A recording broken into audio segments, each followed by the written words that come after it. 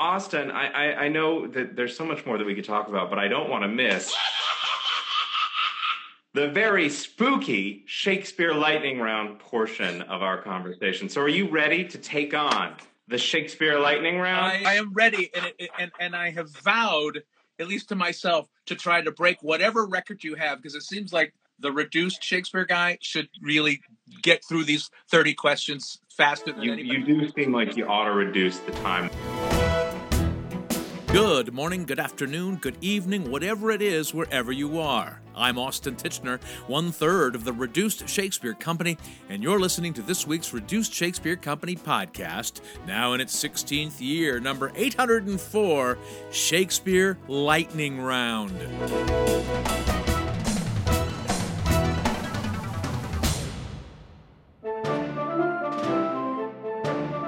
Last October 2021, I was a guest on the Folger Shakespeare Library's Instagram Live series, Shakespeare Lightning Round. It is such a fun format, filled with guests from all corners of the Shakespearean world, answering rapid-fire questions about all aspects of Shakespeare, but mostly about the plays. We had a 40-minute conversation, but with your indulgence and the Folger's permission, I'll share with you just the actual lightning round questions hurled at me by host and Folger Shakespeare Library social media and communications manager Ben Lauer, as well as the slightly more relaxed follow-up questions we discussed afterwards. As Shakespeare himself once said, strap in. All right, well, if you are ready, the Shakespeare lightning round, for anyone who is just joining us for the first time, we're going to ask Austin 30 lightning-fast questions about his hot takes on Shakespeare and the theater. He's getting warmed up now. He's going to answer as fast as possible and give us the unvarnished Austin Titchener take on the Bard. So if you're ready, I'm ready. I'm going to get our timer set, and we will start the Shakespeare Lightning Round. All right, Austin. Yes. First question. What is your favorite Shakespeare play? The Comedy of Errors, because it's the shortest. What is the most underrated Shakespeare play? Henry VI, Part 1. What is the most overrated Shakespeare play? King Lear. What is your favorite Shakespeare character? Beatrice. Who is your least favorite, or who's the worst Shakespeare character? This is a tie. Leontes in Winter's Tale and the Duke in Measure for Measure. Ooh. Who's the funniest Shakespeare character? Bottom. Who is Shakespeare's spookiest ghost? Banquo and Richard III's victims. The ghosts of victims coming back to haunt their killers. Ooh, that's excellent. What is a line from Shakespeare that's stuck in your head, that's always rolling around in there? There's two of them. Again, it's another tie. Extempore from My Mother Wit from Taming of the Shrew, and Sweet Are the Uses of Adversity from Duke Sr. from As You Like It. All right, you're going to give us your quick preferences. Hamlet or King Lear? Hamlet. Much Ado About Nothing or A Midsummer Night's Dream? Much Ado. Cymbeline or The Tempest? Ooh, Cymbeline. Henry IV or Henry VI? Henry IV. Richard II or Richard III? Richard II. Macbeth or Othello? Macbeth. Who is the best mechanical from A Midsummer Night's Dream? Flute. Who is your favorite member or the best member of Falstaff's loose gang of buddies? Justice Silence. Wow. Deep cut there, Austin. All right. Which of Shakespeare's plays is most in need of reduction? It's a cheat, but it's true. All of them. Which Shakespeare play do you think most needs a sequel? Oh, that's a really good question. Tempest. The evil laugh means that it's time for our special guest question from last month's guest, Mona Awad, author of the fearfully delightful book All's Well. She asked, who's your favorite Shakespearean villain? Oh, Richard III. Richard III? Yeah. All right, the next question. How do you personally spell theater? Are you an R-E guy or an E-R guy? E-R for the building, R-E for the art form. What's your go-to snack, drink combo when you go to the concession stand at intermission at the theater? Yogurt or chocolate-covered pretzels.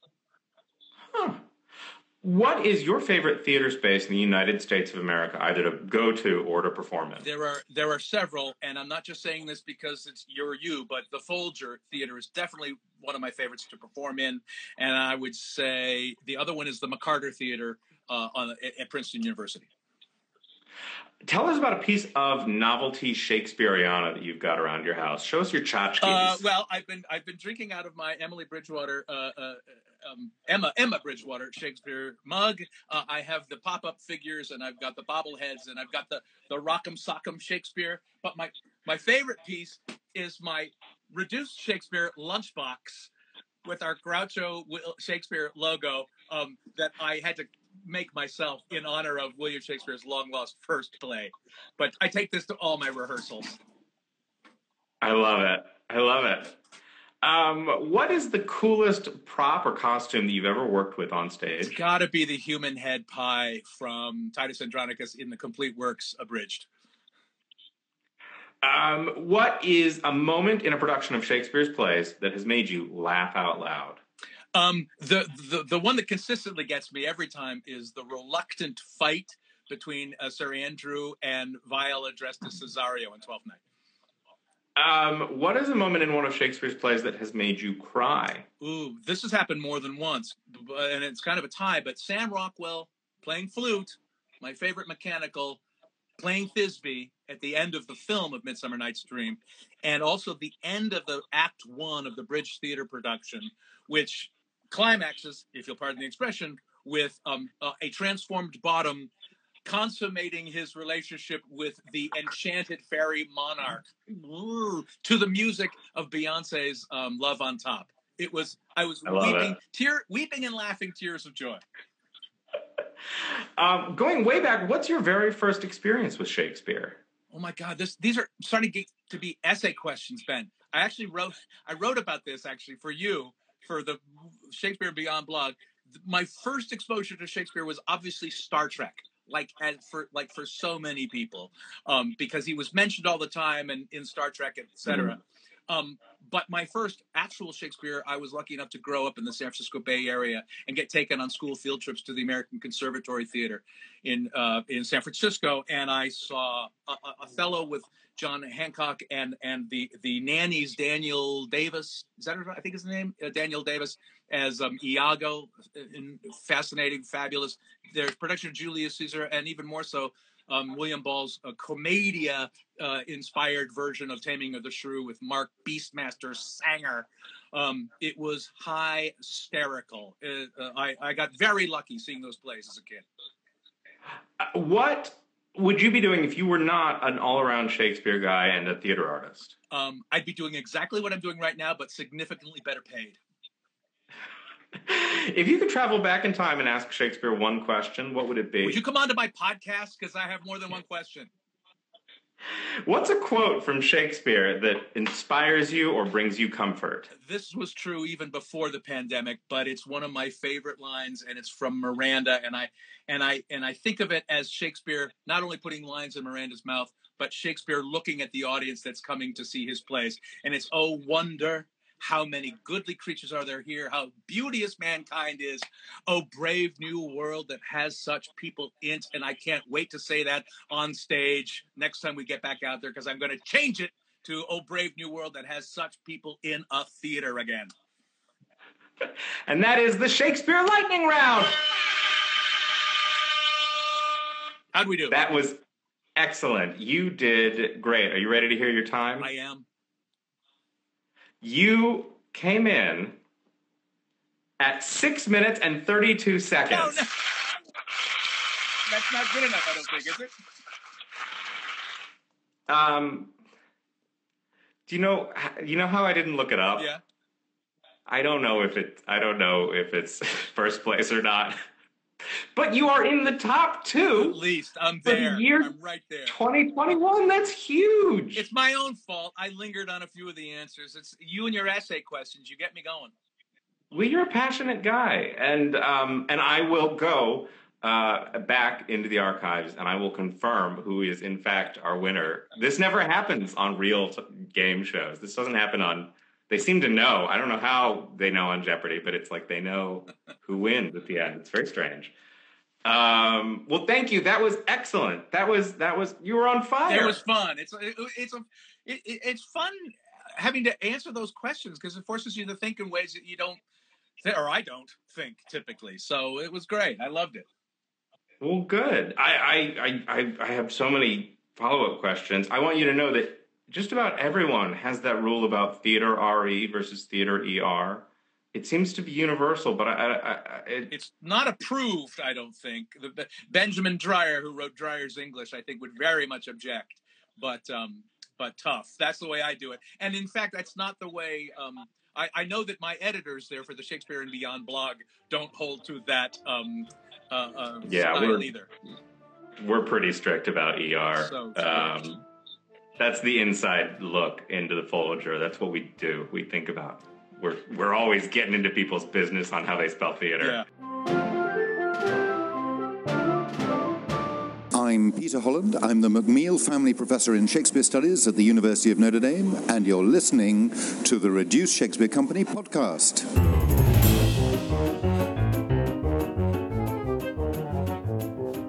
Where can you RSC the RSC? Our next performance is later this month, May 27th and 28th, performing the complete history of comedy abridged at the downtown Cowtown at the Isis Theater in Fort Worth, Texas. Now, unfortunately, for a number of reasons, we will not be performing this summer at the Edinburgh Festival Fringe like we thought we would be doing.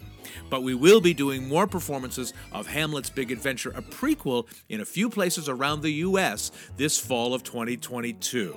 Keep checking our touring page at our website, reducedshakespeare.com, or our Facebook page or our Twitter feed at Reduced for the latest information. And now back to my conversation with Ben Lauer, the Folger Shakespeare Library social media and communications manager and the host of the Folger's Instagram live series, Shakespeare Lightning Round. I want to talk about Justice Silence, who I don't remember at all. Well, one of the it's all based on performance. It's rarely based for me on the words of the page. It's always about how an actor interprets it. And Henry, my wife and I saw Henry the Fourth Part 2 at the National Theater 15, 16 years ago with Michael Gambon as I was going to say as Dumbledore, as Falstaff, John Wood as Justice Shadow, and Succession's Matthew McFadden as Hal, and my friend Adrian Scarborough was doubling as Poins and Justice Silence, and he just played him. It was the greatest commedia old man performance I've ever seen, because literally they just kept calling for Justice Silence, and he just played it just old and hollow. And just took forever to move downstage. And two knights of the realm, Michael Gambon and Sir John Wood, just looked at him and waited and waited and waited. It was magnificent. And Justice Silence should never be played in any other way again. Boy, that's so funny. I had totally forgotten about Silence. Yeah. Well, I have started another one of the questions. Your earliest introduction to Shakespeare, you said, was on Star Trek, and I have recently gotten into Next Generation. As a Shakespeare person who loves Star Trek, where would you recommend that other Shakespeare lovers start with Star Trek? Well, that's a really good question. I mean, Jean-Luc Picard, as played by Patrick Stewart, is consciously a fan of Shakespeare. He keeps an edition of the complete works in book form, in ancient book form, in his ready room on the Enterprise there. He also teaches, and I forget what episode it's on, but he teaches Data, the android Data, has a Pinocchio-like quest to become a real boy, to learn what it is to be human. And there's one episode where he's rehearsing a scene from Henry V. It's the scene, one of my favorite scenes in Shakespeare. The scene, the campfire scene. Yeah, the campfire scene. and Patrick Stewart as Jean-Luc Picard is off camera coaching Data, but he's also in the hologram portraying the other sentry, the other soldier in the scene. And he literally says, Data, if you want to investigate being human, there is no better way to do that than through the works of William Shakespeare. And that's from The Next Generation. But in the very first season of the original series with William Shatner, a Stratford Festival alum, there's a plot element where there's a suspected serial killer hiding amongst a troupe of traveling Shakespeare actors who are going across the galaxy performing Shakespeare very much in the way that traveling Shakespeareans used to perform in the Old West. Right. That Star Trek was originally conceived as a wagon train to the stars, Wagon Train being a successful Western TV show.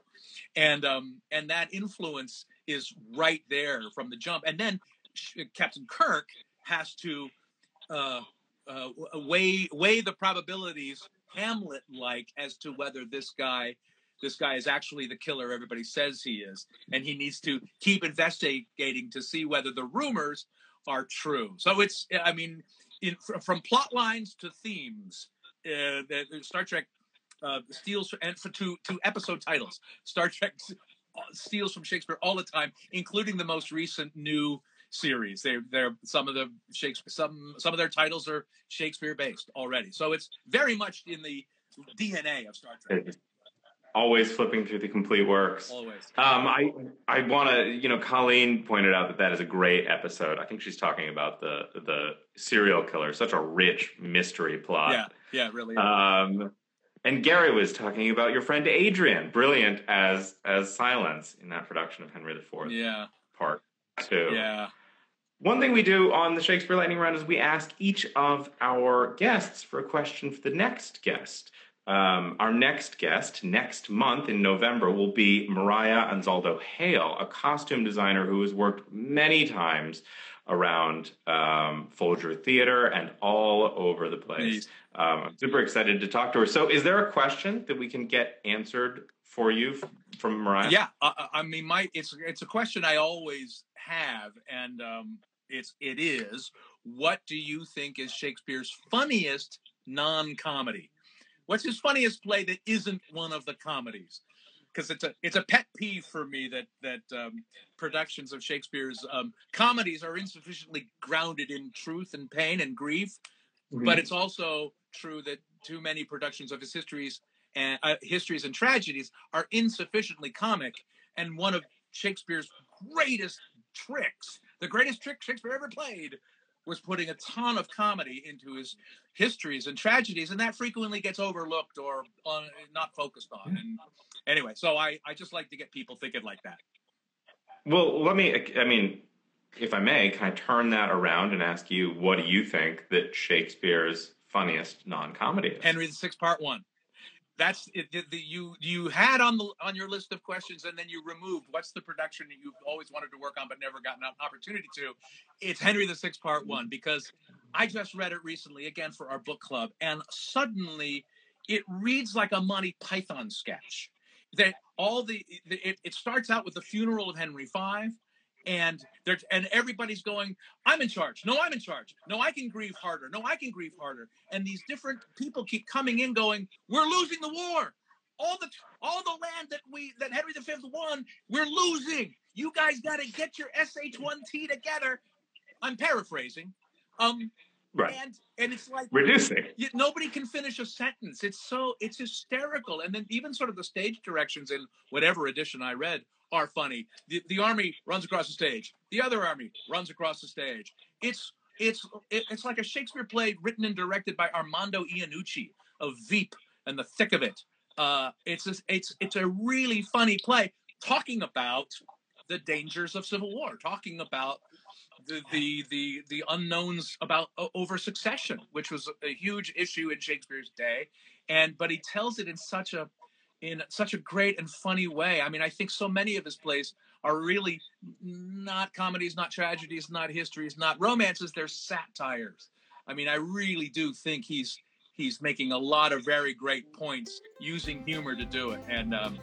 Anyway, that's my answer.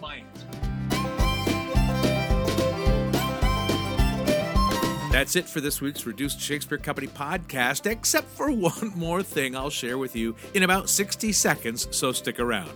Check out the Folger Shakespeare Library's Shakespeare Lightning Round at Folger Library on Instagram or at the Folger's website, folger.edu. Then send us your favorite mechanical via email to feedback@reducedshakespeare.com, or throw a comment to us on Facebook, Twitter, or Instagram, or on our own actual website, reducedshakespeare.com, or visit my website, theshakespeareans.com. Thanks as always to my favorite Juliet, Matthew Croak, web services by Ginger Power Limited, music by John Weber and GarageBand. Our random fan shout-out this week goes to Abby Beasley Crumby. No reason, it's just random.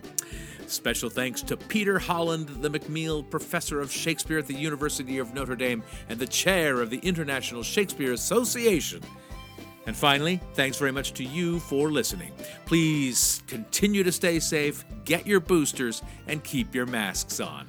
I'm Austin Titchener, 804 2412ths of the Reduced Shakespeare Company. Thank you so much for joining us. Thank you out there to everyone who is watching us. Yeah, really. We're going to return to our sort of our home away from home, the Reston Center Stage in Reston, Virginia, just outside D.C., sort of Dulles Airport adjacent. And we're going to be doing Hamlet's Big Adventure, a prequel there finally. I can picture you all on the tarmac at Dulles, putting on the greatest show on earth. The greatest show on those massive passenger movers that take you from the plane. Yeah. I would love that. I would watch a show on a passenger mover. You know, the Reduced Shakespeare Company, we set a Guinness World's Record 6 or 7 years ago by performing. The record was the highest performance of Shakespeare ever. And no, not high on any herbal substances, but literally highest off the ground. We performed Romeo and Juliet on an EasyJet flying from London to Verona at 37,000 feet in the center aisle and amongst the aisles, and I think using the plane restrooms as the changing areas. I had no idea that I was talking to a world record holder. Yeah, come on, a little respect. It wasn't even me. It was just our three of our guys in England. Based there, they did it. It was enormously fun, and I was trying to get the hashtag Shakes on a plane trending. It didn't trend. I'm shocked by Me that. too. That's a real missed opportunity. Yes, boy. Me too. Thank you so much again for joining us. This has been an awesome episode of the Shakespeare Lightning Round. Thanks, Ben. This was huge fun. This podcast is a production of the Reduced Shakespeare Company, reducing expectations since 1981. Go to reducedshakespeare.com for performance dates, actor bios, email newsletters, and so much less.